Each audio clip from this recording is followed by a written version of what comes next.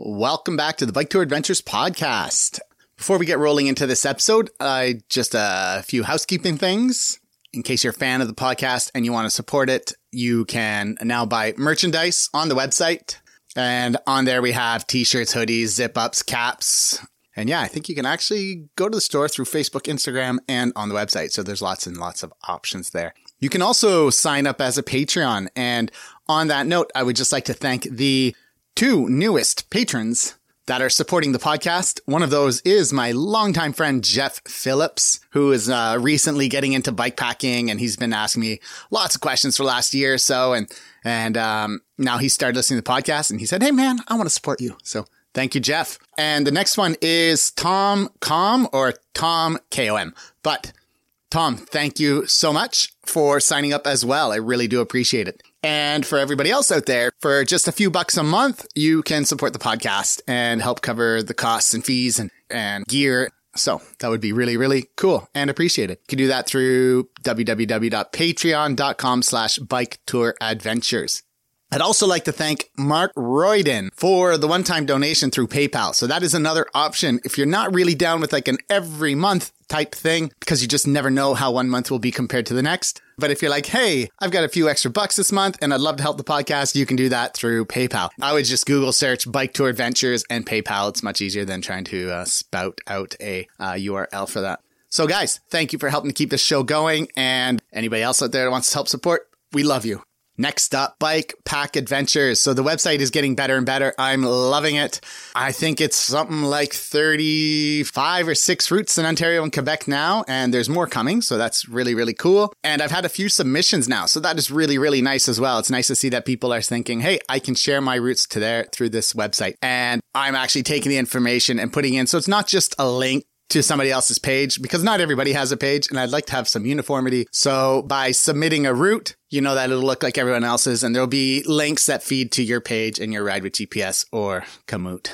Next is the Grand Depart. So I have created some routes here in Quebec, and this summer will be the inaugural Grand Depart, and that's happening on July 3rd, departing Chelsea, Quebec at 8 a.m. And if you haven't signed up yet, there's 3 distances you can choose from. So it's a little bit of an adventure for everyone, regardless of your ability or even time, because not everybody has lots of time to get out bikepacking. So they are the Canadian Shield 400, 1000, and 1300. For details, go to www.bikepackadventures.ca and check out the Grand Depart. Lastly, before the interview with Ryan Van Duzer, I want to thank the companies that support the podcast and for seeing the value in what I'm doing. And they are Redshift Sports, Restrap, Chiru Endurance Bikes, 7Mesh, and Race Day Fuel. So I'm really stoked about this next interview. It's somebody that several people have reached out and said, hey man, you should interview Ryan Van Duzer. And I was like, I know, he's on my list. And we just had to make a time and to make it happen. And it happened. So everybody, I'm really, really stoked about this interview, and I hope you enjoy it.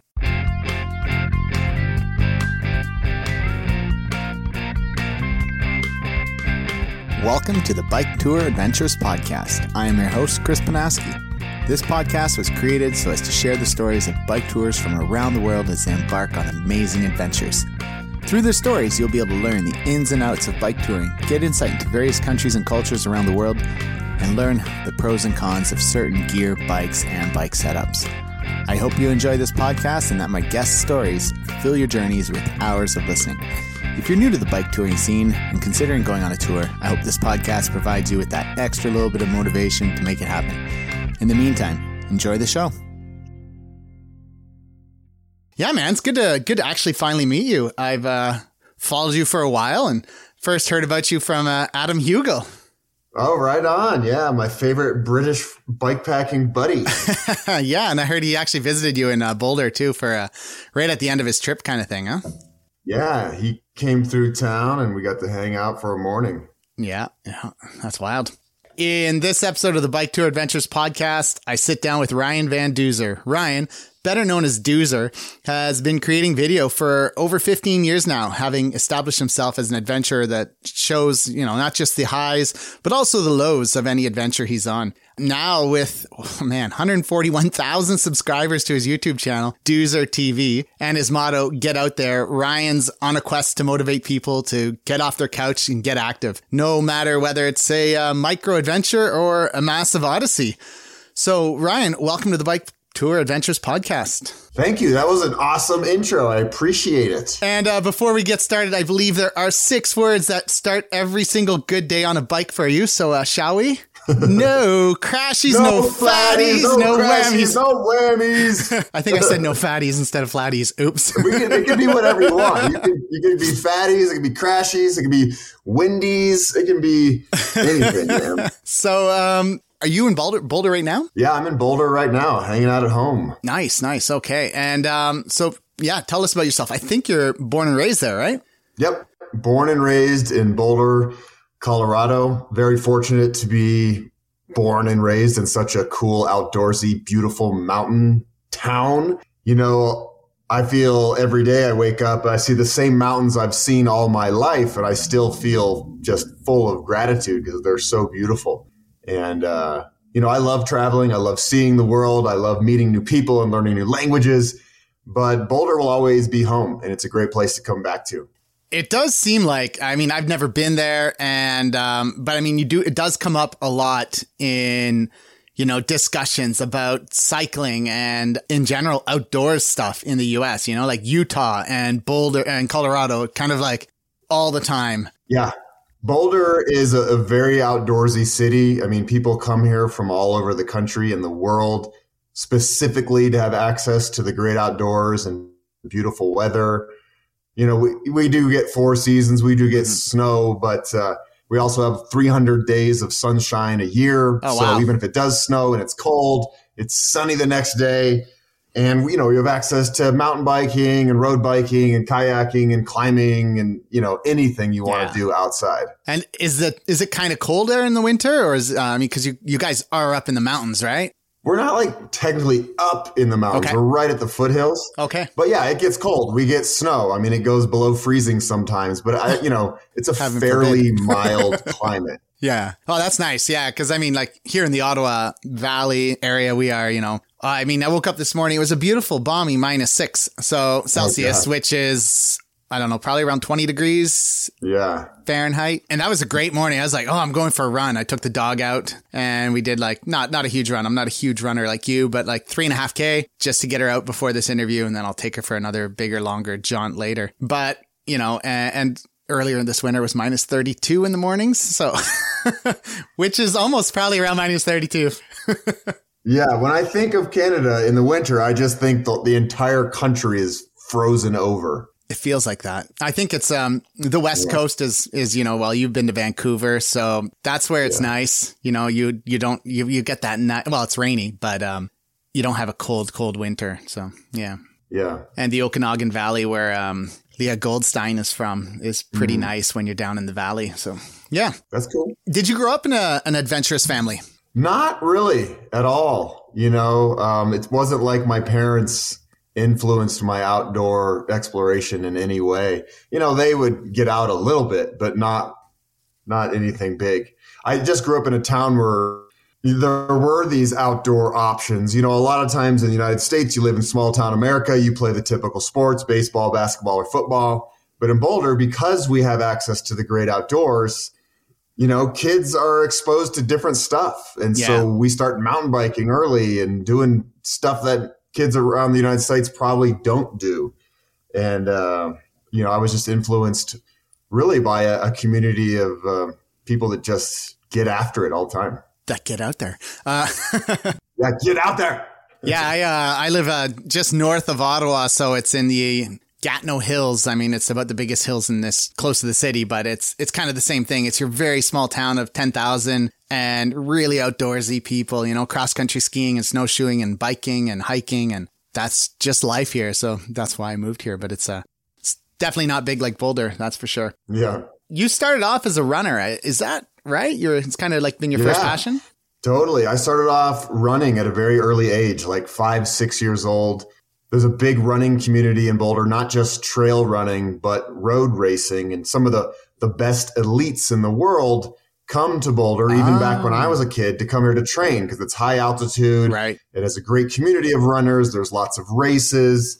And so I was influenced by legendary runners like Frank Shorter, the first American man to ever win a gold medal in the Olympics in the marathon.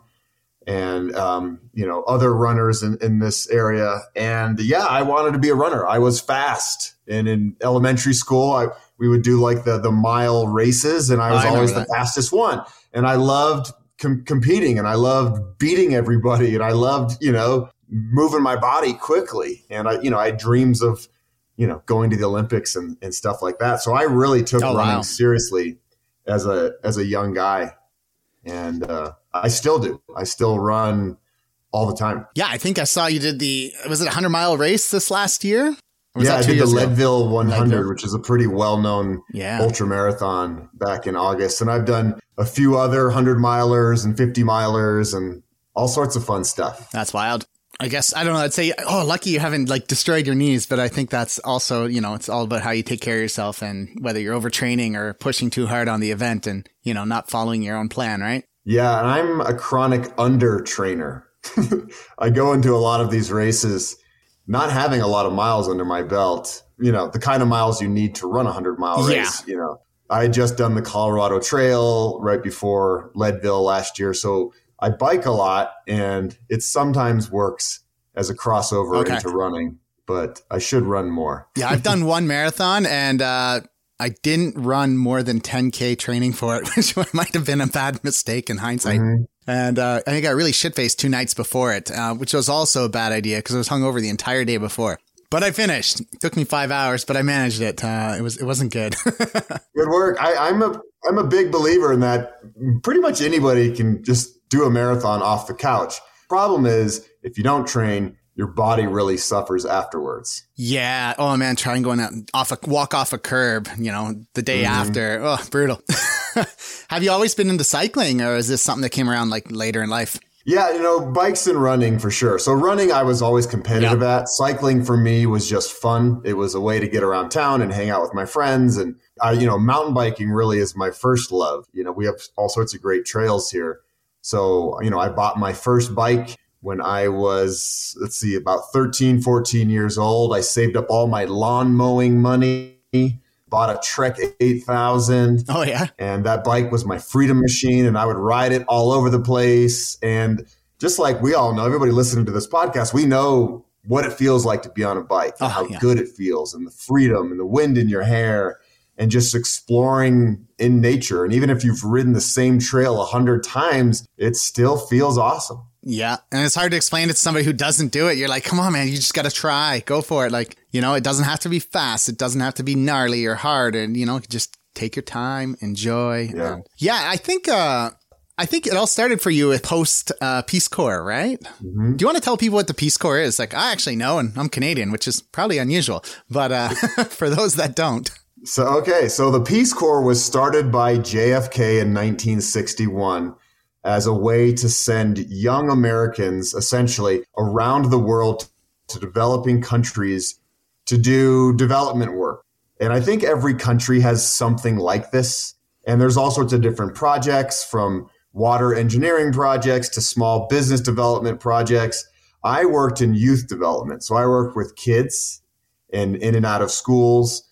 And I had worked a lot with Mexican immigrant youth before deciding to go to Honduras for 2.5 years. So the Peace Corps is a 2-year commitment. And yeah, I loved the experience. It was eye-opening. It was the biggest challenge of my life, going from, Boulder, Colorado, this very, beautiful, privileged town, to a small village in Honduras, up in the high mountains on the border of El Salvador, was quite an eye-opening experience to see how most people on this planet live. And it's much different. It was eye-opening. So yeah, I did that for 2 years. Loved the experience. Really, developed a strong bond with the people in my community. And I thought that flying home after 2 years would be too fast. Right. I didn't want to just jump on a plane and get home in a matter of 5 hours. I thought that would cause some serious reverse culture shock. And I was like, you know what? I want to figure out a way to go home slower and really process what I had done for those 2 years and have time to dream toward the future. And I thought, hey, let's do this on a bike. I want to ride my bike home to Boulder, Colorado from Honduras. Oh, nice. And that was my first bike adventure ever. And I had no idea what I was doing. I had never done anything like this before. And I just figured it out day by day. Nice. I first learned about Peace Corps when I lived in Russia when I was in my mid-20s. I thought, hey, I want to go travel and go somewhere that no normal person would go. Most people go and backpack in Europe. And I was like, I'm going to move to Russia. So I met some American guys who then, a couple of them actually joined the Peace Corps the year after. And so I was still in Russia doing a master's at the time. And I would go spend my summers backpacking around Ukraine with these guys and going to their villages, and really interesting to get into some of the villages that, you know, these community volunteers, or, you know, some of them were teaching English, others were working with recreation and outdoors. But to go in these communities that no typical tourist in, you know, Eastern Ukraine would ever go, because why would you go to this ex-Soviet town that has nothing, you know? Like, pretty interesting, pretty wild what those guys are doing, and it's amazing, you know? I always tell people, if you really want to get to know a country, go visit a Peace Corps volunteer. Yeah. Because they live in these small villages, they know everybody, they know the language, and it's a great way to really get to know a place quickly. Mm-hmm. Yeah. So leaving Honduras, you cycled back to Boulder, and what was your, like, well, how long did it take you? And, what was your bike and setup and stuff? So I had a Trek 8000. Ironically enough, a Trek 8000 was the first bike I ever bought with my own money here in Boulder, but it wasn't that Trek 8000. I met an American aid worker down there who had been there for years, and he was leaving and he wanted to sell his bike. So he sold it to me for $500. It was in great shape. So it's a mountain bike, so it's not technically really even a touring bike, but it didn't really matter. So I had a Trek 8000. I used a Bob trailer to carry my gear. I gave everything else away that I owned to the community members in my barrio. Yeah. And I just had one map that covered Central America and Mexico and the United States. And I drew it a line of where I thought would be a cool, you know, beaches here, mountains here, go this way, go that way. And it was very rough. This was way before GPS and smartphones and all that stuff. And I just started riding and figuring it out day by day and asking people for directions constantly and safe ways to go. And truckers helped me constantly. They were so wonderful all the way through Mexico. Truckers really, they look out for people on the roads. And I was really surprised by that. Okay. The entire adventure took 3 months. It was a little over 4,000 miles. So for Canadians, maybe 6,000-ish kilometers. About that, yeah. And it was so exciting. I loved it. Every single day was a new adventure. I didn't know what I was going to get into or who I was going to meet or what I was going to eat or where I was going to sleep. It wasn't like now where you can go on bikepacking.com and get a route and just plug it into your GPS and have a whole, you know, list of campsites and waypoints and none of that. Life is easy. I figured out everything. Yeah. I figured out everything every day, and people invited me into their homes and fed me meals, and I got to see small town Mexico and places where, you know, gringos never go. And it really lit my fire for exploration. I loved it. And I've never done anything that made me feel so alive.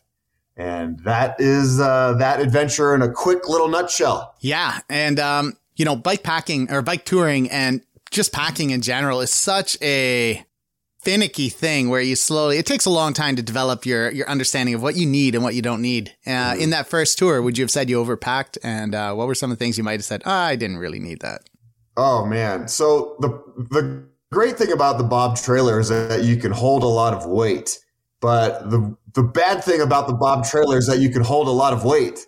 And so I carried way too much. You know, I brought like 5 books with me thinking I was going to read in my tent at nighttime. And, you know, I packed tons of food and things that, you know, you realize that you can buy food along the way. You don't really need to pack all that much food. And, you know, warm clothes and all this stuff that I didn't need. So I kept on shedding it for the first week or so to lighten the load. Okay. And, you know, nowadays when I go bike touring, I barely bring anything. I bring like 2 shirts, a pair of shorts, chamois, you know, camera equipment, and a couple other little things, a shaver. Yeah, it's like one to wear, one to dry. And that's kind of totally. like, yeah.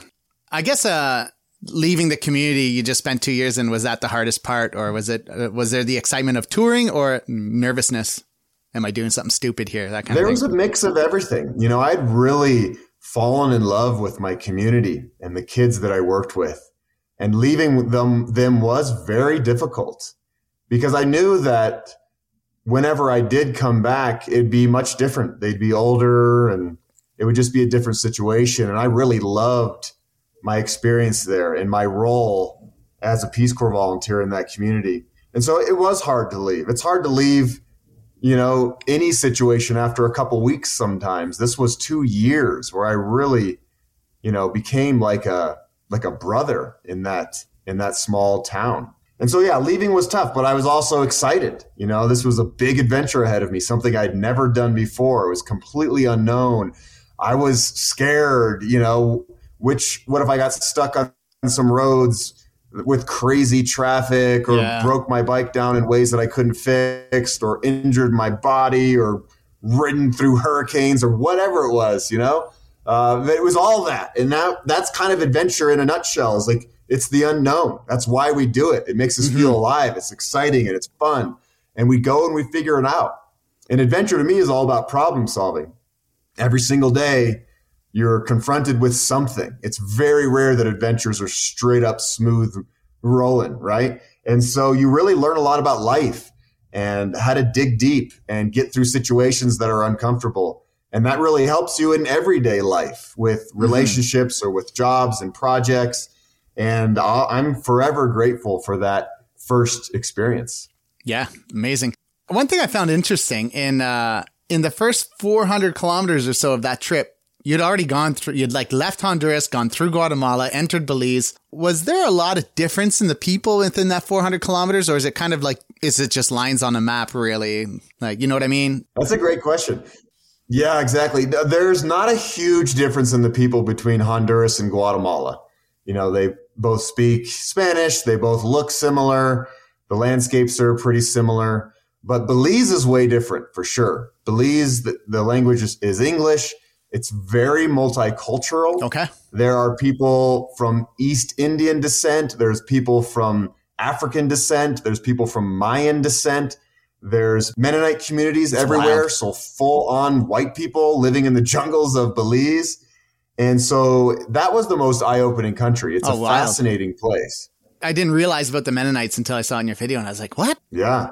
It's crazy to see like some white dude with overalls in a buggy cruising down a road in the jungle. It just looks so out of place. Do you guys have a lot of Mennonites in the U.S. as well? Like, 'cause we got lots here in like Canada. Yeah, I think there are. I mean, there's none in this area. We have Amish and stuff in Pennsylvania and, you know, but not in Colorado that I know of. So I don't see them very often. It's probably more in the north, maybe like Michigan and stuff, like getting up towards along the border it's definitely area. A northeastern thing. Pennsylvania has a ton of Amish. Okay. Was it dangerous to camp at all in the jungle, like in South America? Like, not necessarily talking about danger of people, but like, you know, snakes, poisonous things. I don't know. Panthers. You know, people ask me this a lot about dangerous creatures in the jungles. And I think I was so tired at the end of every day that I didn't even think about it. Like, you know, there may have been some poisonous snakes out there, but it wasn't anything that I ever dealt with. The one thing that did happen, which was fascinating and strange and disgusting, was I got some botflies in my arm, which are parasites. Okay. So botflies are carried by mosquitoes. So a mosquito will suck your blood and lay these little eggs, and slowly like this larva grows in your arm. And this happens to animals and humans. And I didn't know what was happening. And so at first it just looked like I had some normal mosquito bites. But after a month, they hadn't gone away and they actually got worse and they were more infected and pussy. And I was like, what's going on with these mosquito bites? And then one day I was sitting on a dock in Zihuatanejo, Mexico, way after I had originally gotten this botfly in Belize. And I could see a little white wormy creature sticking its head in and out of the hole of the middle of this mosquito bite. And of course I freaked out because it was like an alien in my arm. And long story short, I did some research, figured out that they were bot flies. They aren't really harmful per se. They just kind of live in you. They love a nice warm host, and then they leave your body. They crawl out and do their thing. Gross. Yeah, gross for sure. That's all in this video. Yeah. Did the fly actually come out at some point? Like, he's like, I'm moving on. It didn't come out alive. Okay. It didn't come out alive. So there were two of them, and I messed with them so hard and kept poking at them that I squeezed them out and blew them up like a big zit. Oh, nice. Like, let me ask you. So you met up with your buddy. Is his name Jeff? Is that right? Jeff. Yeah. Yeah. You met up with Jeff in the south of Mexico, and then kind of did the rest of the tour with him.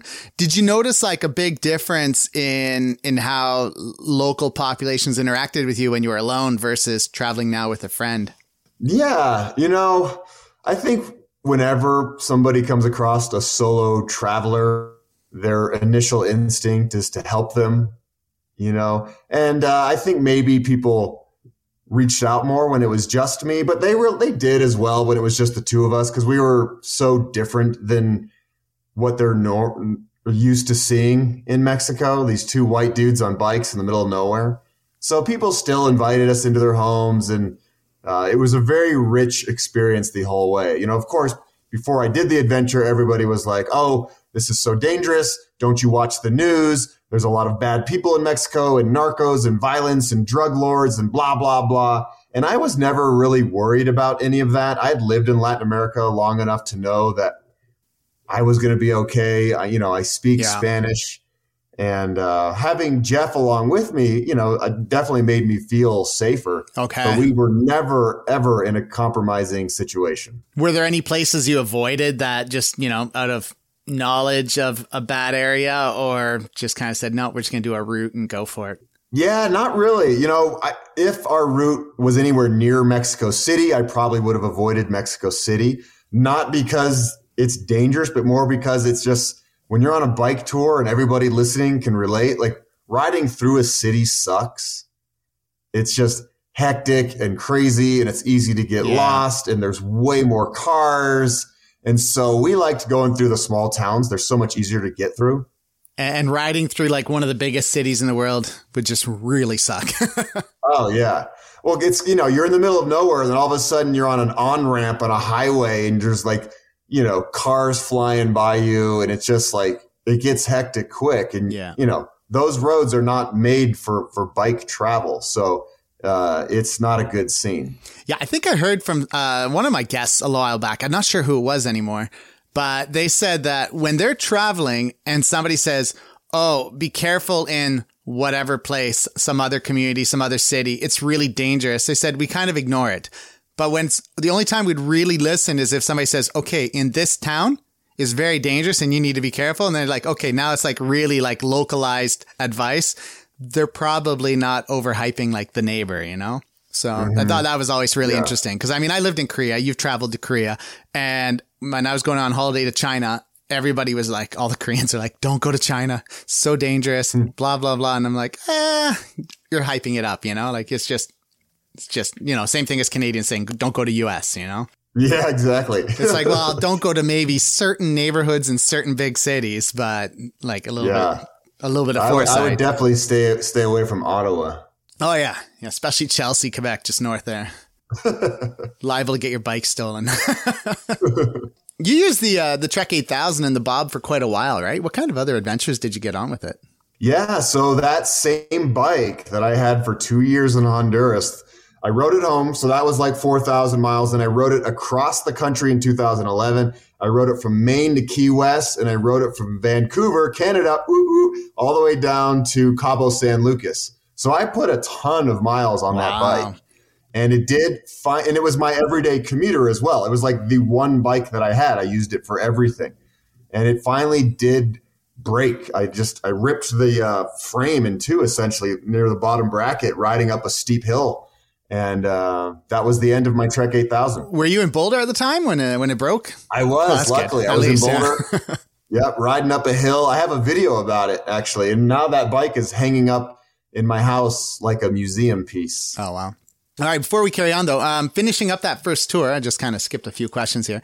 What was it like to kind of roll back into USA and then ultimately into Boulder? So it was crazy. You remember I had been away from the US for a little more than 2 years. So it wasn't just the bike tour. And I'll never forget, getting close to the border in Juarez, El Paso, Texas, and riding up. Most of the people crossing the border are in cars, of course. Not many people cross on bikes. And riding up, and the guy in the toll booth was like, "What is going on, man? Why are you on a bike?" And it was a big black dude, and he was super friendly and cool. And I handed him my passport, and he just goes, "Welcome to America." Boom, and just stamped my passport. And so it was a very fun way to be welcomed back home.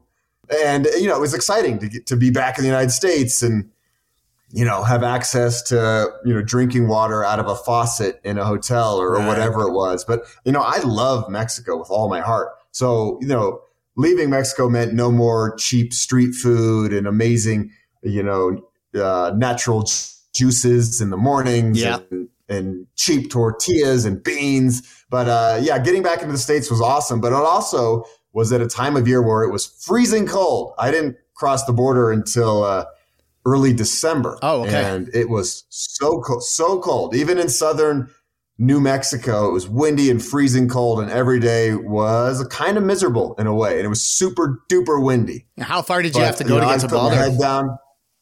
From there, I had about 700 miles. So, okay. 1,100 kilometers or something. Yeah, about that, 11, 12. And so quite a ways. And that wind, we all know, being a bike, traveler, wind is the devil, especially freezing cold wind. Especially when you're heading west into the wind. Yeah, exactly. Yeah, so it was really nice to see, like, in your video how your family came out and they were all so supportive. Something I've never felt on my side of the pond here my side of the pond, my north of the border. When I'm on my adventures, my parents never come out for me. But you had kind of a crowd come out and you guys had a little convoy into the city, right? It must have been quite the... Yeah, that was a really special day, and I'll never forget it. It had been, thousands of miles of riding the bike, and there were so many unknowns. Getting home from Honduras was never a sure bet. It's an adventure. Things can happen. But I remember just rolling into Boulder. It was a beautiful December morning. It was well below freezing. The mountains were all lit up by the morning sun. And I had this feeling of joy that I hadn't felt in a long time of just, I did it. And I feel so good. And then I started looking, down the road a bit, and I saw a big group of friends waiting for me. And, I rode up to them, and my mom gave me a big hug, and all my friends were there. And then we all rode into town together, and it was a very special day. Oh, that's really wild. Yeah. Very fortunate there. Yeah. Your bike broke. It's hanging on your wall. Have you done any other touring outside of like the Americas? I know you've done lots of travel, but touring wise? I have ridden across Cuba. Okay. So that was pretty exciting. I've actually toured in Cuba twice. It's one of my favorite places to ride a bike. It's so safe. I've heard there's not many vehicles on the roads at all. And the vehicles that are on the roads are very mindful of bikes and buggies and carriages and all that stuff. So I really loved riding in Cuba. But, other than Cuba, I haven't done a bunch of touring anywhere else. I would love to do some more in Europe. I hope to ride the length of Sweden this summer from south to north. Nice. Check out that midnight sun. I was an exchange student in Sweden in 1998. Oh, wow. Where did you live? I lived in Malmo, Sweden, southern Sweden. Yeah. I lived in Hässleholm, so just about an hour north. No way. What were you doing there? I taught English. I taught at international school there in 2015, 16. Yeah. So no way. That's so cool. I love Skåne. Sweden. So Skåne. Same. Did you learn much Swedish? Yeah, actually I did. I lived with a host family. I went to high school. I had a Swedish girlfriend. I played on a Swedish soccer team. Okay. So I really did get pretty good at Swedish. Oh, that's wild. I didn't learn anything. My roommate was really good. He studied all the time, and I was just like, I was so lazy. It's easy to get away with speaking English in Sweden. Yeah, you got to really devote yourself to it. Yeah. Yeah, but oh man, Sweden, right? Like just their hiking trail networks in the south and like biking, and just, flat as hell, but it was really great. Like just so developed. Yeah. So yeah, that'll be an exciting adventure if you do south to north. Yeah, nice. Let's talk video stuff. That first trip from Honduras to Boulder, I guess you bought a Sony Action Cam, right? Sony Handy. This is way before the Action Cam. Just like a little handheld Sony Handy Cam, that's still recorded to tape. This was before digital SD cards. What are tapes? Yeah, what are tapes? Yeah, it's the old technology. It looks like a cassette tape. Do the kids out there know what it looks like? Probably not. Probably not. So I had this camera actually for the entire 2 years during Peace Corps. I got a degree in broadcast journalism. Okay. So I loved, filming things. And I thought that someday I might make a documentary about my experience in Honduras. I had never really created anything up until this point besides just college projects. But I thought that this trip really warranted some documentation. It was really unique. So I had this camera and I filmed the entire adventure all the way home. So a lot of people think, wow, Ryan, has been YouTubing for, 5 or 6 years. But really, that was my first production ever. And that was 2005. That's so long ago. And I came home and made a little 5-minute teaser video of the experience. And it played on the Travel Channel. And that was my first taste of, maybe this is something I want to do with my life. I want to work in outdoor media. And that's really what set me off on a course of being a video storyteller. So did you just send it to the Travel Channel and be like, hey guys, this is a video I made of my tour? Or what happened? How does that work? Kind of. They had a show at the time called What's Your Trip? And it was a show where people could send in vacation footage or whatever. And I sent it in, submitted it, and they chose to play it on air. They paid me $500 whole for it. Before continuing on with the podcast, I just want to thank some of the Bike Tour Adventures sponsors. Bike Tour Adventures is proudly sponsored by Redshift Sports. Founded in 2013 by a team of mechanical engineers who happen to be avid cyclists, they've been focused on creating components that make a meaningful difference to the riding experience, such as the switch aero system, the shock stop suspension system, and the kitchen sink handlebar system. I've been using the dual position seat post paired with the shock stop stem since 2020 and have nothing but great things to say about their products. Use the checkout code BTA15 on their website to save 15%. Beginning in 2010 with environmental sustainability as a main focal point, Restrap has been in the bag making business for quite some time. Having used their race bags since 2021, I find their holster system and magnetic buckles to be extremely effective and truly unique. Use the checkout code BTAPOD10 to save 10% at checkout. Lastly, named after the animal that roams the Tibetan Plateau, Chiru Endurance Bikes was started by Pierre Arnaud Lemanga in 2009. After noticing the lack of endurance bikes on the market, Pierre used his expertise, know-how, and racing experience to create high-end carbon fiber and titanium bikes for the discerning rider and racer. Thanks, and back to the podcast. But more than that, it was just exciting to be on national TV. And it lit my fire for doing what I do today. Yeah. But even that, just getting that, like you said, lighting your fire, but getting that $500 is oh, wow, I actually made something that somebody felt was worthwhile other than just myself, So I think that's a nice feeling, and it's something to really build off of, right? Yeah. And the whole goal always was to show people the world and other cultures and people and just show how wonderful the planet really is. Because if you watch the news, it's scary and depressing and don't go here, don't go there, bad things happen. And I really wanted to show the good side of humanity. And that's what I still do to this day. And that video was the first piece of the puzzle. Yeah, I couldn't imagine you as a newscaster. You're like, hi, everybody. How's it going today? See this building? People are burning in there right now. This is horrible. Yeah, and that's essentially what my degree was. I got a degree in broadcast journalism. I did an internship at the local TV station in Denver. And I realized quickly that was not what I wanted to do at all in any way, shape, or form. I wanted to share happy news. I didn't want to share depressing news. And there's a place for everything, of course, but that wasn't what I wanted to do. Fair enough. And what is your style of filming? I mean, has it changed a lot over the years, or is it kind of been one of the constants? Yeah, it's changed for sure. And I feel like in the last few years, I've really found my voice in a natural, genuine way. With technology now, it's, the production looks way different, having drones and all these cinematic shots. Whereas if you watch that old Honduras video, I mean, it looks like old homemade crappy video. But, the method really is the same. I film myself a lot. I talk about what I'm going through personally in the moment, if it's good or bad or hard or scary. And I always turn the camera on interesting people everywhere I go. And that's always been the same. I love sharing other people's stories. I think my audience loves it. They love seeing a piece of the world that's not just coming out of my mouth. I don't know, man. I only watched the Honduras video. Should I have watched other stuff first? Do you ever have issues? Do people ever have issues with you pulling out a camera in the middle of wherever? So I always make sure and ask permission before I just whip out a camera and spook somebody, because I know a lot of people are not comfortable around cameras. Mm-hmm. And the whole goal when you're talking with somebody and sharing their stories, you want them to be comfortable. You don't want them to be nervous. Yeah. And so a lot of times I'll roll up on somebody and start talking to them, and they're super interesting. And I'll say, hey, you know what?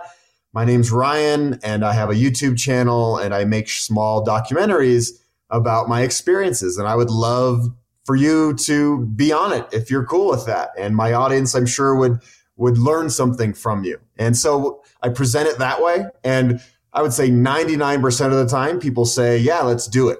Okay, that's good. Yeah, I see that your videos, I mean, they're not just focused on biking. They're kind of like you said, they encompass all aspects of life, from, hiking trips to running to biking to even festivals like Burning Man, right? Yeah. After that first trip in Honduras, what prompted this conscious effort to keep showing your life, and what was the chain of events that took place to make you really focus on this as a filmmaking career? I've always shared every aspect of my life, the highs and the lows, and I cry on my channel every fifth video. I get emotional. I wear my heart on my sleeve. And I've always enjoyed just sharing all of that. And I think it's fun for the viewers in a way to see that I'm just like a normal guy, and I have emotions and ups and downs like anybody. So my channel isn't just bike packing, and it's not just hardcore adventures. You're going to get a little piece of everything. And that's always been important for me to share. And I think it humanizes me to a degree. And people really know me. People who watch my channel a lot really know me. Whereas if you watch some other mountain bike channels and it's just the POV shots of them raging down trails all the time, that's great. That's fine. I'm not criticizing it. But you don't really know that person other than, their mountain bike skill ability. Right. And I've always just felt comfortable sharing that. I'm actually putting a video together right now that is fairly vulnerable. And, I've shared about my struggles with alcohol and heartbreak and other things in life. And, I don't think I made a conscious decision this is going to be my channel. I'm just going to film everything. It just slowly became that way, when I felt this is what's going on, and I feel it's important to share this. Yeah, it is really I find your videos are really genuine. Is that the good word for it? They not just touch your heart, but when you watch it, you feel like it's a real thing. And so that's always really, really nice. And I remember when Adam first told me about watching your videos, and oh man, it felt like ages ago. It's probably only a few years back, but yeah, it was, I got onto them, and, even, Adam makes awesome videos, but they're just different, right? I find yours don't have as much music. Occasionally there's little bits of music and stuff in them, but it's about the moment. It's about you, what you're experiencing, or your guests, or whoever you're with, John and Mira, and, kind of sharing that story. And it's really, really cool. So keep it up. Yeah. And I love it. And that's what I love about YouTube, is that anybody can have their own channel and they can talk about whatever they feel is important. I started my career in the TV world. I thought I was going to be a TV host for Travel Channel. I worked in the TV world for 10 years. I was on the Discovery Channel, and that was fun, but I could never do what I do now on TV. YouTube really opens up the storytelling world to a variety of topics. Yeah. And I love watching YouTube videos about like carpentry or geology. I mean, there's everything out there, and I think it's fascinating, and it's really cool. So yeah, the gigs you had, like Travel Channel, is it called Viator or whatever? Viator, and Sell Your Soul. Were these like jobs that, you just did through the years, or is it like, how did that come up? Yeah. So I wanted to be a TV host, which is essentially like an actor going to LA and trying to be the next big thing. So I was constantly going to casting calls in New York City and trying to become a host. And I took, any job that came my way that gave me any type of practice or exposure or a little bit of money. And so I did tons of random jobs and commercials and pilots and all sorts of stuff. And I had some success in the TV world. I made a meager living for about 10 years, but I didn't have control over anything. And it got frustrating. And the entertainment world is just very fickle, where you think you've landed the biggest thing you've ever come across. All the stars have aligned. You're with a great production team. And then for one reason or another, everything comes crashing down and it doesn't work out. And it's completely out of my control. Yeah. And that happened over and over and over. And it was just heartbreaking. And it's a roller coaster.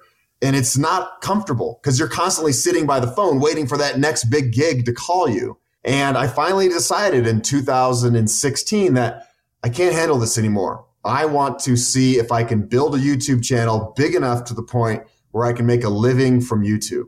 And so I just started going for it. I started making way more of my own videos than I ever did, because before I was working for TV channels and stuff, and slowly started building up a following and an audience. And it took many, many years. I wouldn't say, in the last 15 months, maybe, it's really gotten to a point where I do make a living off of YouTube, but it took a long time. Okay. So I was going to ask you that, is how long it took before it's actually financially viable, in the sense of, you can dedicate full time to this and not have to worry about any side hustles or trying to make money.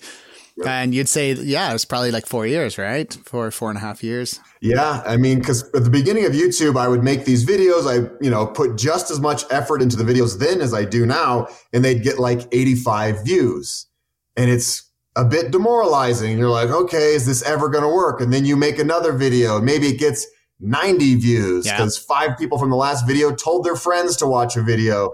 And it was just really slow growth. And I second guessed myself all the time. I was like 37, 38 years old at this point in life. And I'm like, my friends have all these careers and they're making real money. And here I am struggling, trying to build this YouTube channel that nobody really understood. And was it ever going to work? And I just stuck with it. I've been relentless. And when I tell young people who want to become YouTubers, how to do it, I just tell them to be relentless. And you just really have to persevere through all the hard times, because there's going to be many, many moments where you second guess yourself. And, luckily I keep my expenses very low. I don't have a car. I only eat rice and beans. I'm not a fancy guy. I don't have a lot of toys. So I didn't need to make a lot of money. But now I'm a multimillionaire and life's great. Hey, when are you going to buy a big pink mansion and start making TikTok videos? A big mansion, and it's quite a life. I have Lamborghinis and a 10-car garage. So TikTok, is that next, or what's up? TikTok, yeah, right. I tried to get into TikTok. I haven't quite embraced that yet. There are some really cool videos though. Like, I mean, aside from all the bullshit you see on there, I see some, like you're talking about carpentry. Like, there's some amazing little 1-minute TikTok videos on carpentry where people are just showing really cool ways to do things. And you're like, wow, like even TikTok, like there can be a real purpose that's meaningful rather than just, people trying to shuffle and stuff, Yeah, no, I agree. There's a lot of great stuff on TikTok. And my mission with my channel from the very beginning was to create content that puts value into the world in some way, shape, or form. So the viewers are either being entertained or educated or inspired. And there's a lot of people on TikTok doing that. I follow some people up in Canada, actually, some First Nations people that talk a lot about their culture and their language. And it's stuff that I've never been exposed to. Ah, cool. So around 2016, you said you started working more seriously on the Facebook page Facebook, YouTube, my bad, and making sure that the content coming out was, more content and pushing it. I remember you said like when your video had like 80 views, and I think back to the podcast, and I remember the first time when I realized somebody had listened, I had like 50 downloads of my podcast. And I was like, oh my God, 50 people have actually listened to this. Like kind of the opposite of you in that sense. I was blown away that 50 people actually listened to me talking to somebody. But the growth is really slow. Like it takes so long before you start to see the growth, like I'm, my podcast isn't huge. It's almost at 100,000 downloads, which is, hey, that's pretty awesome. Like, congratulations, man. That's huge. You're putting something good into the world. Yeah. But it's taken so long, like, it's over 3 years now. So, I mean, it's a long slog. Like you got to just keep working on it. And as long as the passion's there and I'm feeling good, there's times where I release one episode every month and a half because I'm a little funked down. And then there's times where it's like every week and a half, so it's, it's interesting. I was just going to say, I love hearing these types of stories, because it is hard. And a lot of people have these grand plans and dreams and they don't stick with it. Yeah. And, nothing's going to come of that if you bail quickly. And I talk to a lot of I go to schools all the time and talk to young people about creating alternate lives and what you can do with yourselves besides the typical jobs that society, throws down on us. And it's really about, believing in yourself, believing in whatever you're creating, whether you're, a print artist or graphic designer, whatever it is, and just sticking with it. And, problem solving goes back to like my first trip home from Honduras, where every day you have to problem solve and figure things out. And that has a lot to do with what I do now. Like I by no means made it. If I stopped making videos, my channel would plummet in a matter of a month. Like I have to constantly be thinking about the next video, the next project. What can I do differently? How can I make my videos different?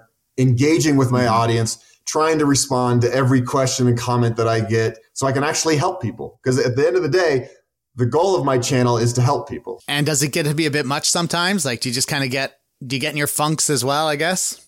Oh yeah, for sure. This past month, I haven't done anything. And I made a video actually in early January saying, hey, I feel a little burned out. For the first time in my life, I'm worn out physically and mentally, and the grind is just getting to me. Because for the past 6 years, I've been making on average of about 65 videos a year. So more than one a week. And these are high production value videos, and it takes a ton of time. And then I'm answering every single comment and question, and people are sending me emails and asking me questions about everything. And I try to be there for everybody. And in early January, I just said, hey, you know what? I need to take a time out. This is beating me down. And so for the past month, I've completely avoided cameras and editing software and YouTube. That's awesome. I mean, sometimes it's necessary just to, it's like a reset. Yeah. And then you come back stronger and better. Or, sometimes I guess even some people might say, oh, that reset was exactly what I needed, but I'm going to do a full reboot and follow something else, But, just getting that reset, the chance to calm down and kind of spend some time with family and friends and think of other things, I guess is. Yeah.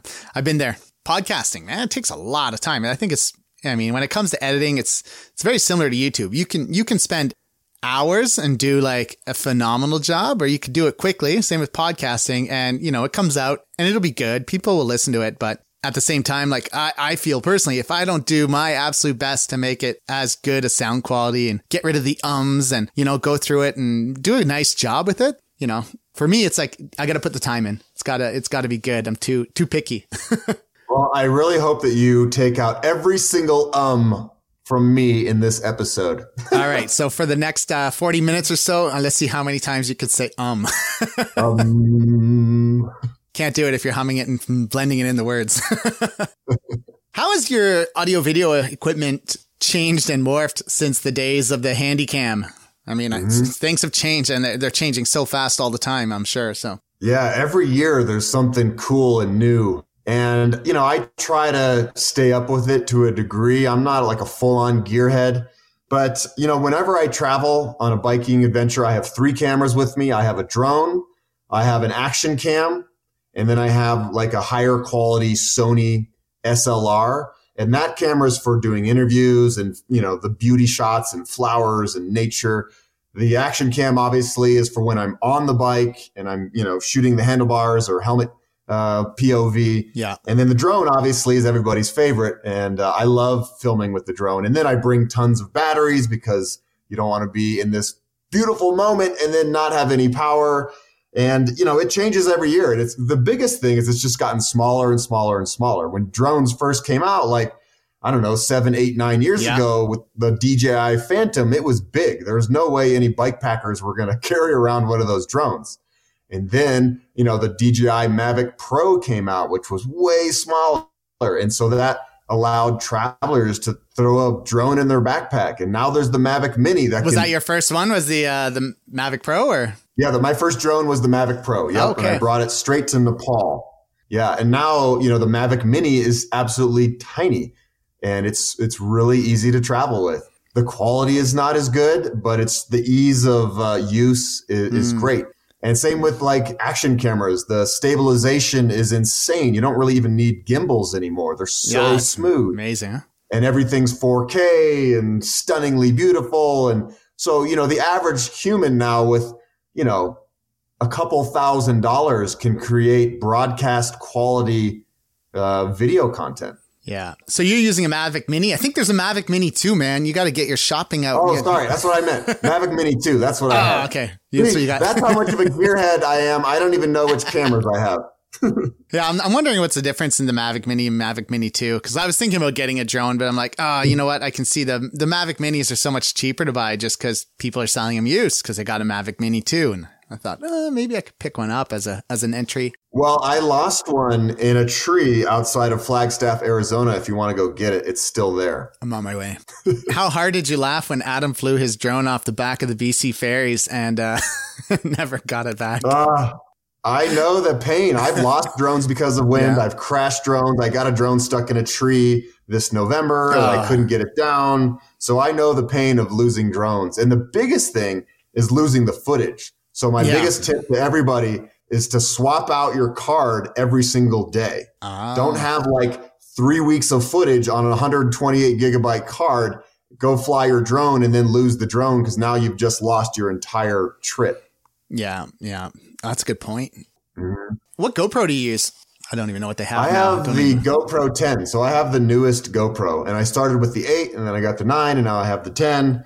And it's pretty cool. I like GoPros. They do a great job, but they're by far the most finicky camera I have. How's that? You hit record and then it stops recording for no reason. And the menu, the touchscreen's all stupid and frustrating. So GoPros are cool when they work, but they don't work a lot. I have the GoPro 5. Viewers don't realize this. Viewers just think it's like super easy to go out on a bike ride and film blah, blah, blah. But cameras are constantly not working. Drones are really finicky. The gimbals get stuck. The battery says it's full, but it won't lift off. I mean, there's so much nonsense. Yeah. I have a GoPro 5 and I think I bought it in 2016 for my wife and I's first trip when we were going into Indonesia. And I can't believe it's 6 years old. I'm just like, it still works well. It's not as, it's not as stable as the newest stuff. Like the new stuff is, man, you could put it in a paint shaker and it would still look smooth, Yeah. You got to tell me, what is that mount you use on your bike for your GoPro? Because that is awesome. It's just so versatile. Yeah, a lot of people think it's like a mount that I actually use for filming, but it's the GoPro clamp arm or whatever it's called. So it's just storage, really. So I clamp it onto my handlebar, but I never record from my handlebar. Oh, okay. What I do is I just grab it when I want to film. So I'll turn it on myself and talk blah, blah, blah. And I'll hold it forward for 10 seconds, side 10 seconds, film the ground for 10 seconds. So I'm always getting, clips that I can use to make the edits a little bit more snappy. So it's not just one field of vision the entire time. So like when you pull it out to video, you kind of do a few different shots and angles and then say, okay. Yep. And then that all those little shots right there are from that one point in time. And So sequentially and whatnot. No, that makes really good sense. Man, you're smart. Did you learn that in school? So no, I think just figuring stuff out. Yeah, you know, I think it's when you have a video with a lot of different angles, it's way more interesting for the viewer to watch it. So yeah, there are mountain bike channels where it's just straight handlebar POV and it looks like a video game and it's cool, but that's all you're seeing. I try to show, 5 different angles in a matter of, 10 seconds, like a little bit forward, a little bit sideways, feet pedaling off to the left, trees up above, and then bop, bop, bop, bop, bop, edit them together. And it makes a fun little sequence. Very cool. I love it. Do you shoot with your cell phone a lot? Not a lot. There are moments, though, when I use my cell phone in a pinch, but I don't use it a lot because the audio is not good. Stabilization is not good. But there have been times when I've snuck in some iPhone footage. Yeah. Okay. Yeah. And I guess if you're carrying like you said, a DSLR or a mirrorless or, if you got that and you're going to pull out your phone, you might as well pull out the better camera and take that landscape shot then, right? Yep. Yeah. Do you use a dynamo? I think you've changed from dynamo to power bank recently. Is that correct? So I had a dynamo on the Great Divide on the bike that I designed, the Priority 600X. And I thought that it would be something that I'd want for the production of the bicycle, but it just really didn't provide enough power to make it worth it. And we decided to get rid of the dynamo and put the money into a better front suspension fork, the Ren fork. And now power banks are just so amazing. I mean, you can charge them up and they can keep your things going for a few days for sure, like 7 or 8 charges on your cell phone and other cameras. So, and Garmin no more dynamo. Yeah, that's a really good point. Something I've been thinking about, the same thing too. Like I do a lot of bike packing stuff and fast, not much stopping time kind of thing. ITT style. And I have a dynamo, but the one time I really needed it, it was failing on me. And then I didn't have enough power banks. I had a 5,000 milliamp bank that was good for 2 days. And it was going to have to run my headlamp, because I couldn't use my dynamo light, had to charge my Garmin, charge my phone. Oh man, what a nightmare on 5,000. It was, so I've been kind of considering the same thing do I carry more power banks or do I stick with the dynamo and try to master it? There's some people that really believe in the dynamos, but again, your wheels have to be spinning at a pretty fast rate. So if you're on like a slow mountain bike trail, bike packing adventure, like the Colorado Trail that I did last summer, there's no way you're going to get any power. Yeah, that's a good point. Yeah. So speaking of bike packing, your first real kind of bike packing experience, was it the Baja Divide? Was that kind of the first one? Yeah, that was. Up until that point, all of my adventures had been more typical bike touring on roads. And by the Baja Divide was the first time it was dirt and it beat the crap out of me and really was a wake up call that bike packing is a lot harder. Yeah, I think I saw that emotion in the videos. Yeah, bike packing can really beat the body. And the Baja Divide probably even more so than a lot of other routes, right? Just because. Yeah, Baja Divide is just rough, all around rough. And I love it. It's beautiful. Baja's a very, very magical place. I'd love to go back someday. But it's 10 times harder than the Great Divide. The Great Divide is a cakewalk. Yeah. Compared to so would you recommend other people also do the Baja Divide as their first bike packing experience? Maybe. It depends. I was going into it thinking that it was going to be mountain biking. Okay. I was kind of ignorant. I'm like, I love mountain biking. It's going to be single track. It's going to be fun. But the Baja Divide is a lot of sand and washboard and just horrible roads. And so you're just like being shook into hell the entire time. And it just wasn't all that fun. I went back and did the Baja Divide in 2020 with a much different mindset, and I really enjoyed it a lot more. Okay. But I would say if anybody's doing the Baja Divide for the very first time, definitely have front suspension. Yeah, watch Ryan's video and know what you're getting into. Yeah, exactly. Yeah, my buddy Nemo went down there this year and he was going to ride it on his gravel bike. And I was scratching my head at first. It's like, how are you going to do that? And then after about 3 days of like 15, 20 kilometer days, probably mostly walking, he's like, I'm just going to take the road. And so he rode Baja, but he did it on the highway. And you had 3-inch tires, I think? Yep, I did. Yeah. And I think that's right on. That's what you want. Yeah, that's what I had read too. What kind of bike did you use? During those trips, I had a Trek 1120 and I beat the crap out of it and it didn't really last long. And it was the motivation for then designing the Priority 600X, which I ride now, which is a lot more bomb proof, and it has the gates and the pinion drivetrain. In Baja, it's so dusty and sandy that you're constantly lubing your chain. On my Trek 1120, it was endless. And now with a belt drive, it's not necessary. I had read like mediocre reviews of the 1120. Some people really loved it. Some were, a little bit more like the concept was great. It was kind of developed as this bike packing mountain bike, could take on pretty like 29 plus tires, integrated racks and stuff.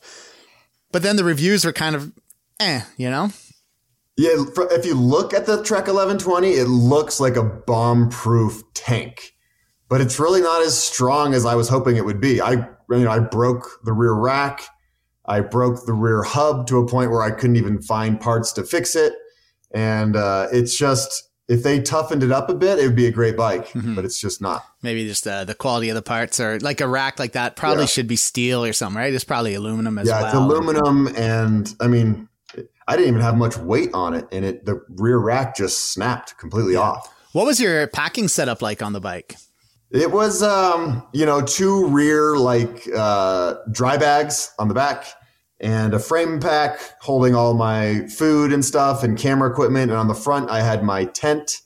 So I try to roll pretty light. I try to, not bring too much. And after 10 years of bike travel, I've realized that you just don't really need that much. Of course, I'm in a different situation because I'm filming everything and I have 3 cameras and batteries and adapters and all that crap. But other than that, I don't bring much extra. Yeah. Yeah. And I guess on the Baja Divide, there's times where you need to carry a shit ton of water as well, right? Yeah, that's right. You need to bring a lot of water. Yeah. Is there anything you brought that as it was your first bike packing experience, was there anything that you brought that you thought, I didn't really need, or things that you wish you would have brought? My first time in Baja, I didn't even bring a tent. Oh, okay. And it was okay. I just slept on the ground every night, and luckily it didn't rain. I got, bitten by a few bugs here and there, but it really wasn't that bad. The second time I went to Baja, I knew I was going to be in the southern section, and there's a lot more bugs down there. And I was like, you know what? I'm just going to bring my small tent, and I was happy that I did that. But other than that, I brought everything that I thought was needed. Yeah. And are there any things that you wouldn't leave home without? I think your shaver, you mentioned that. Yeah, my shaver's a funny one. People always comment on that. You should auction it off for charity. I know, I should. People ask, I should be sponsored by Braun, actually. People ask me all the time what my shaver is, and they tell me, I went and bought that shaver. It's a great one.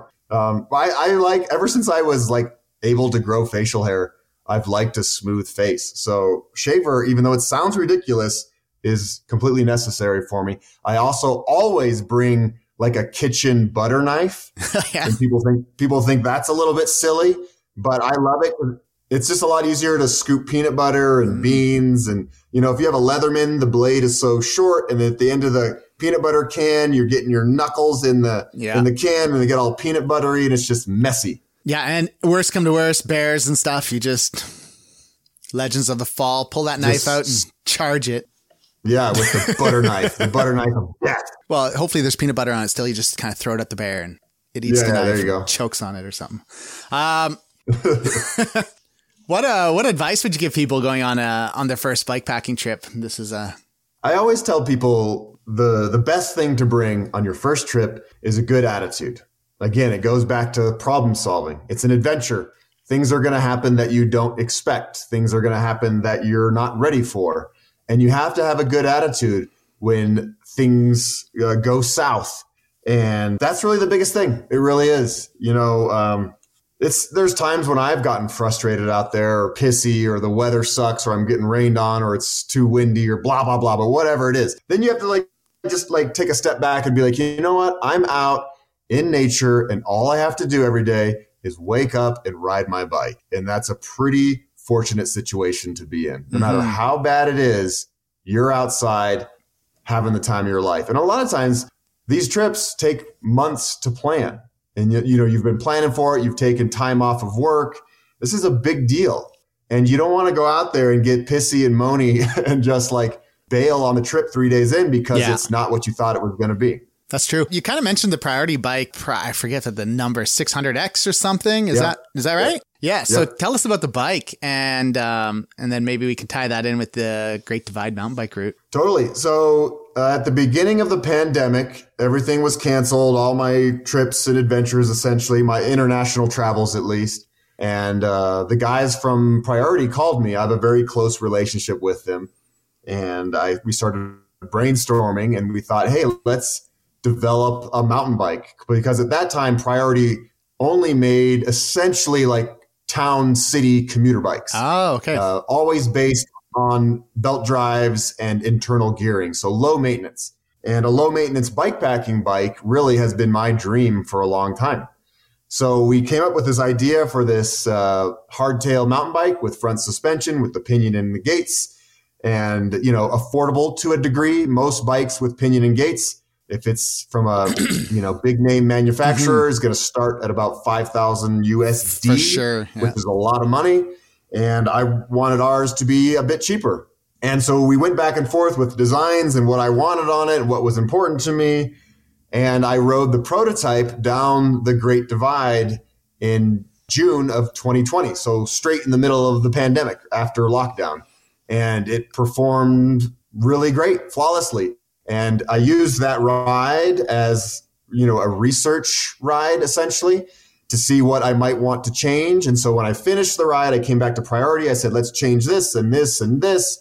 We talked about the Dynamo Hub earlier, and now it's out there in the world, and it's a pretty sweet bike. Yeah, I recently got a new bike as well, and so I'm building it up. Anyways, I just ordered the frame, and they make the frame to fit a pinion as well. But I asked about it, and he said, "Man, of course it was going to be a 9 months wait for opinion because just a shortage, the same thing. Wow. Like all the companies are, struggling to have supply chain stuff, having supply chain issues." And he said, "So if you want to wait till next year, you could get the pinion one," or I was like, gotcha. I don't want to wait another year, Yeah, it's tough. So, and, the first customers who got the first batch of the 600X had to wait about 9 months to get it. Yeah. Yeah. Because of those same reasons. Yeah. So I'm actually considering putting a roll-off in it. I haven't decided 100% because they're expensive. Like the roll-off hub's like 1,500 Canadian dollars or something, And, yeah. But then I could have a belt drive because it is the rear chains. The seat stay can spread apart by taking out a couple bolts, and you could fit a belt through it. Oh, so cool. Thought, well, it could be really cool to have a belt drive, not have to worry about, lubing and all that shit. Yeah, totally, man. Do it. Do it. Yeah. It's just money. Yeah. Come on, podcast people, listeners. Yeah. No, I don't use any money from the podcast. A little bit that it brings in all goes back in the podcast. So not into my bikes. My wife's salary, however, not the same. So yeah, you rode the Great Divide. You started, I guess it wasn't in Canada because of the borders, right? I didn't start in Canada. Yeah, unfortunately, everything was closed. So I started at the border in northern Montana. Oh, that's too bad, eh? I know, eh? I'll go back someday. I'll go back someday up to Banff and do that section. Yeah, that'd be but who knows when. And so you rode the Priority 600, and was it considered the Priority 600X at the time, or is that like the final name, or was it just a 600? Or? Yep, it was always the 600X. Okay. Yep. So overall, the experience with Pinion has been great. Yeah, I love Pinion. So I've been using Pinion on a Priority commuter bike. That one is called the 600. Oh, okay. And so I've had Pinion since 2018, and I love it. I'm a big fan. And that was another inspiration for creating a mountain bike with Pinion. Okay. And I know it's even when you consider, the belt and all these things, it is a bit heavier than a traditional shifting system, right? Yep. It is definitely a bit heavier, but I always tell people, when your bike is packed down with bags and gear and water, it's like, it's just going to be a heavy bike no matter what bike you're on. Yeah. What plus or minus 1 kilo is probably not going to make or break 2 pounds is not going to make or break your day, right? No, not at all. What was your experience like on the Divide then? Like the terrain, I guess, a lot less sandy than Baja for sure. The Great Divide was beautiful. I absolutely loved it. Montana was probably my favorite state. Okay. Just riding through those beautiful forests and mountains, and it's very rideable. It's way easier than I thought it would be. for the last 10 years, I've heard of the Great Divide, the longest off-road mountain bike route in the world. And it seems so extreme, but it's really not. It should be called the Great Divide gravel bike route. Okay. Yeah, that's what I heard. I've heard that you could ride it with a gravel bike, but because it's so long and it's so rough on your body over the accumulated distance, that mountain bikes are the preferred bike for it. I'm much more comfortable on a mountain bike. I like flat bars. I like front suspension. I guess you could have that on a gravel bike. But I would say actually most of the people I saw out there were on gravel bikes. Oh, yeah? No kidding. Okay. Yeah, I didn't realize that. How many miles a day were you covering? It depended. I would say, anywhere from 70 to 100.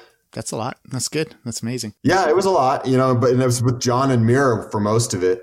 And I like to crank. I like to wake up and just pedal hard all day and see how far I can get. A lot of people tell me to slow down and, I like it. I like the physical challenge of riding my bike. Yeah, me too. And same thing. People say like, but you're going too fast. You miss all these other things. If you're cycling, 200 kilometers or 120 miles a day, you're missing this, you're missing that. And I'm like, yeah, but I'm happy. And when I do stop, it's meaningful. I talk to people, I have conversations, and then I take some pictures and eat.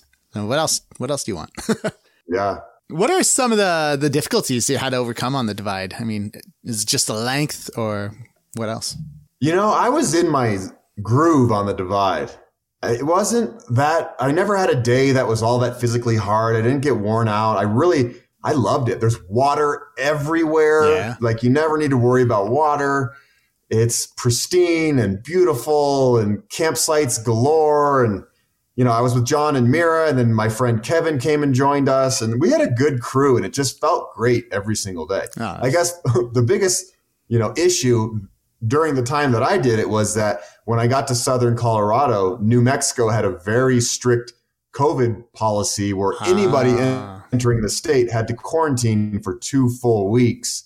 And so that was a bummer. I didn't actually finish the entire Divide in one go. I decided to, finish in Southern Colorado and go home. And then this past May, almost a year later, I went and did the New Mexico section. Yeah. How did that go? It was hard. The New Mexico section is definitely the hardest section of the Divide. I also did it in mid-May, so there was a lot of snow to contend with. I was pushing my bike up and over mountain passes through 3 feet of snow. There was tons of wind. The roads are way rougher. It reminded me a bit more of the Baja Divide. Okay. And you didn't finish again, right? Yeah. I didn't I'm really good at not finishing these adventures.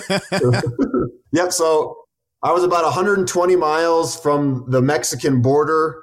And because of the strain of riding through snow and mud and my belt drive popping off, and at the time I didn't quite know how to fix it in the correct manner, and I was rolling it back on, which is a big no-no with the carbon belt drives. I weakened the drive so much so that a week later I was pedaling hard up a steep single track section, and I snapped my belt, broke, and I didn't have an extra belt, which was ironic because the year before I did have an extra belt and I never used it. And breaking a carbon belt drive is almost unheard of. And I thought, okay, New Mexico's only 700 miles. It's a brand new bike, brand new belt. I'll just go out there and, get it done.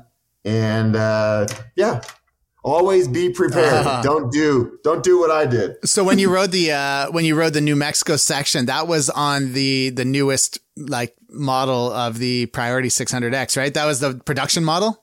Yep, that was the production model. And I had just gotten it, and it was beautiful, and I was so excited to be on the real thing. So what's the trick when you, if your gates belt falls off, are you supposed to loosen up the tensioners and then put it on and then retension? Is that the idea? Yep, that's exactly it. Or, loosen up the wheel completely and almost take it off and slip it back on. Because it's carbon fibers, you don't want it bending one way or the other. That's what really weakens it. Okay. And so rolling it on, like we've all done with regular chains, we roll it back on, really, really is the biggest no-no for a carbon belt drive. Oh, shit. And here I was thinking, it's exactly what I would have done, I would have just... Yeah, well, totally.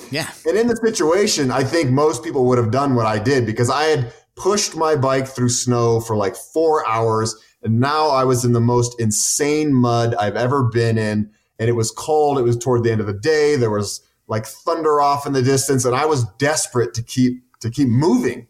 And so I did whatever I could in the moment to fix it as fast as possible, which came back to bite me in the booty about 7 days later. All right. And are you going to go back and finish that last 100 miles at some point? Is it in the books? It's in the works? I wouldn't go back specifically just to do that 100 miles. Actually, the final 100 miles is like 70 miles on pavement, so it's not even a cool final 100 mile. If I ever do the full Great Divide again, starting in Banff, Canada, then I would, hopefully get the whole thing done in one shot. Fair enough. Yeah, so you've used a lot of different tires too, from Baja to, I think, the Great Divide. Were you using like 2.25s or something, or was it bigger? I can't remember. On the Great Divide, I was using 2.25s, which was enough. Because like I said, you can ride that route pretty much on a gravel bike. Right. I'm a fan of wider tires in general. I like the plus sizes. Right now, my 600X has 2.6-inch tires. Is that what you used on the Colorado Trail, right? Yep. I used 2.6 on the Colorado Trail. I haven't watched any of your videos, but I just seem to guess well. Yeah. Exactly. Yeah. And I am not like the most knowledgeable gear guy. Mm-hmm. I use what works, but I don't know a lot about everything. People email me all the time with, what do you think about this bike and this setup and this gear? And I'm like, I don't know. Like, I really don't know. I'm not the guy to talk to about all this. Yeah. People emailed me too, same things. And I'm like, I try to give as good advice as I can. I say, from my experience, this could work, but like, I don't know everything, I'm just another dude. Yeah, I tell people, go to your local bike shop and talk to them. They know a lot more than I do. Oh, that's a good call. So yeah, you're enjoying the 2.6s now? Yeah. Are you going to stick with that for a while then, or? Probably, yeah, 2.24 to 2.6. The 600X can take up to 3 inches, actually. Mm-hmm. So that's really cool. If I ever take it back to Baja, it's ready for the desert. Nice. Yeah, I've heard really good things about, like, exactly what I've heard is like 3 inches is a little bit too big when you're riding, if you're not riding something like Baja, it's really big. Yeah. It's a little bit slower, but like that 2.4 to 2.6 mark is really a sweet spot where you get the best of comfort and speed. Yep. I got to ask you about your saddles. I think you use WTB. I forget what model it is. Mm-hmm. I'm constantly in the search for the fucking saddle that will stop hurting my ass. It's a tough one. But yeah, so WTB Pure. The WTB Pure fits for me. But again, I tell people, everybody's saddles are kind of like shoes. Some shoes might fit me great, but they might hurt your foot like a bitch. So it's really, it's got to test out a whole bunch. And luckily for me, the WTB Pure likes my booty size and it feels good. Nice. Yeah, I'm still searching. I'm using a Brooks right now, but it's not perfect. It works well. Sometimes some rides I get chafing. Maybe it's just the way I'm, bouncing around on the seat or whatever, but it's really dependent on, it's still an unknown. So maybe you have a deformed ass. It might be. Yeah. Just, I might need some WTB Pure treatment.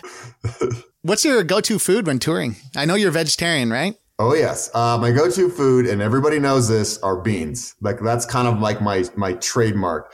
I bring tortillas and beans, and sometimes I jazz them up with like green chilies from New Mexico. But I've done this ever since I rode home from Honduras. Okay. Like tortillas and beans. I can eat them all day long.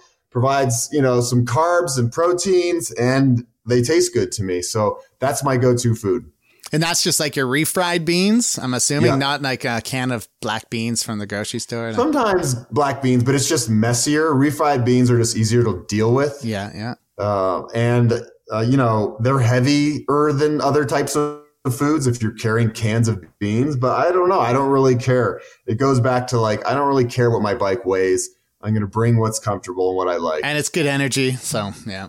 Yeah, I think I saw in Baja on the Baja Divide, you did eat some meat. I mean, I guess there are occasions where you just can't kind of avoid it when somebody gives you food. Yeah, so I've been a vegetarian since 2003, and when I'm in control of what goes into my body, it's vegetarian, or even more these days, vegan, no animal products. But there are times when I'm in a foreign country or Mexico or Honduras when somebody offers you a plate of food. And to them, it's a really big deal. And so I don't sit there and get fussy and tell them that I don't eat meat. Right. When I'm dealing with somebody who lives, in a shack, who is, honored with the arrival of a bike packer and is, being super generous. Yeah, exactly. Especially when you can tell like this is them going out of their way to make the moment special. And did you find it challenging to find vegetarian food in Korea? I've known a few people who are vegetarians. Yeah, Korea is tough. I mean, Asian food in general can be vegetarianized, veganized pretty easy if you just stick with the noodles and vegetables. But there's definitely a lot of meat and seafood and all that stuff. Yeah. I remember somebody, forget who it was, but a friend of mine, they were in Korea and they're vegetarian and they ordered some food and they said no meat. And then it came and it was pork. And she's like, but this is pork and I don't eat pork. They're like, oh, so they went and got another dish and came back. And she's like, it was like some kind of a porridgey type thing. And she's looking, she's like, this is pork. And the lady's like, no, bacon. And she's like, oh, okay, I'll just kind of eat it. And, Yeah, sometimes things get lost in translation. Yeah, exactly. Are you a sunset or a sunrise type of person? Ooh, I mean, sunrises, you have to earn them. Like getting up early can be painful and hard, but for me, they feel a little bit more magical. Because it's the first light of the day and you hear things come alive and the animals and the birds. So sunrises are really special. Of course, I love sunsets as well. But if you ask me one or the other, I'm going to go with sunrises. Good to know for everybody else. Yeah. What do you love most about bike touring? What, as a filmmaker and everything, what's so special about bike touring that maybe you don't get in the other aspects of your life? I always tell people when I'm out on my bike, I feel alive and I'm connected to myself and I'm connected to nature and I'm connected to the people that I meet along the way. And those are my three favorite aspects of riding a bike is connection. And it's the only time I really get it in life where I'm not connected to social media as much as normal. I'm usually out of cell phone range. It's just me and my bike and whatever comes. Okay. With your upcoming tour in Sweden, is it going to be more traditional bike touring, or is it going to be sticking along the lines of bike packing and trying to get off the beaten track? Yeah. So Sweden, it might be bike touring. I might be on roads. I've tried to find like off-road ways up to the top of Sweden, and there's probably something I can put together through Komoot, but I might just take the easy road and ride on some pavement. And are you going to come back down through Norway or something? Or that's No, I think I'll just do Sweden because, my host family is still there. All my friends are in Sweden. So I want to after I'm finished, hang out with everybody. Oh, nice. Okay, cool. Don't know what I was going to ask. Because I already talked about it. My next thing was going to be about vegetarianism, but yeah, we talked about it. Yeah. What else can we talk about? I guess, you do some work with charities, right? Some charitable foundations. Yeah. So, like I said, I want my channel to be of benefit to the world. And so I've done some fundraisers through my channel.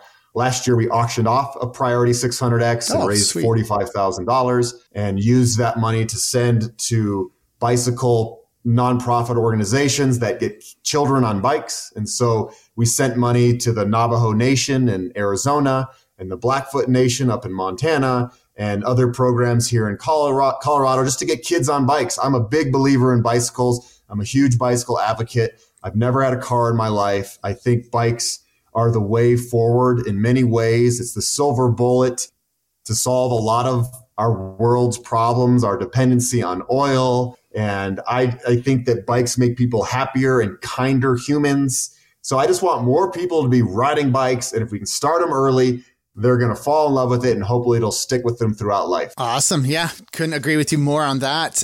So new relationship, I think I saw on your Instagram. Is she a big biker? Are you going to get her a bike? She rides a bike for sure. She's more of a runner for sure, an ultra runner, an obstacle course racer. Oh, sweet. But yeah, she's a stronger athlete than I am, which is amazing. She's awesome. I admire her greatly. But I am obviously going to get her on a bike. I would love to do bike packing adventure with her someday. That'd be very, very cool. Yeah. So people can follow you at Doozer TV on YouTube. Mm-hmm. Anything else I missed that you kind of want to chat about? It's probably so much. I think we've covered a lot, man. It's been a really enjoyable experience. I appreciate it. My thing is just creating good content to make people happy or inspire them. And I'm going to keep on doing that, even though I've taken a break for the past month. And, if any listeners out there watch my videos, I want to give you a big hug and a thank you. And I want to thank you for having me on your podcast. Oh, thanks for making it happen. And I know like we talked about it like last year, and then I wasn't producing much in the fall, you know, being back in school. I'm a teacher, and it's always the fall block, September to December is so busy. And I just didn't put out many episodes. And then when I got out, I think did you go to Iceland with your mom? Yeah, I went to Iceland with my mom. How was that? It was great. Iceland is a fascinating country. I want to go back next time with my bicycle. With your bike, for sure. Yeah, I know Lael was setting up like a course and a route up there, kind of like way off in one corner of the country, and it looked awesome. It looks like it's amazing. a magical place. It's definitely different. You know, I've traveled all over the world. Iceland, the landscape is the most different landscape I've ever seen. It it looks otherworldly. Yeah, and I think you might want those 3-inch tires there too for some of that black volcanic beaches and stuff. Yeah, yep. Somebody I know recently cycled in Newfoundland, and they said like Newfoundland was like the closest thing they've seen to like Norway with the fjords and stuff, and like just these epic views. And I was kind of surprised. I was like, I need to go there. All right, well, Doozer, country, bud. Thank you so much for coming on the show. It's great to have you here. And I think both of our slogans kind of tie in together if we say get out there and keep on pedaling. And they just kind of go perfectly. I love it. Hopefully we'll actually be able to meet in person one day somewhere. Who knows when, but it could happen. So if you ever come to Boulder, burritos on me. And if you come to Ottawa, well, you know, it's criminal city. You're gonna get taken down. So don't come to Ottawa. No. All right, man. Thank you so much. Canadians are too nice. It's not our fault. All right, man. Good to meet you. Good to catch up with you. And bye-bye. Cheers. Thank you so much, Ryan, for taking the time to be with us today, and hope everybody out there enjoyed this podcast and getting to know more about Ryan and his background and how it all came to be. If you have any questions for me, you can email me at chris@biketouradventures.com, or you can find me on social media channels like Instagram and Facebook. Thanks for listening, and keep on pedaling. Bye-bye.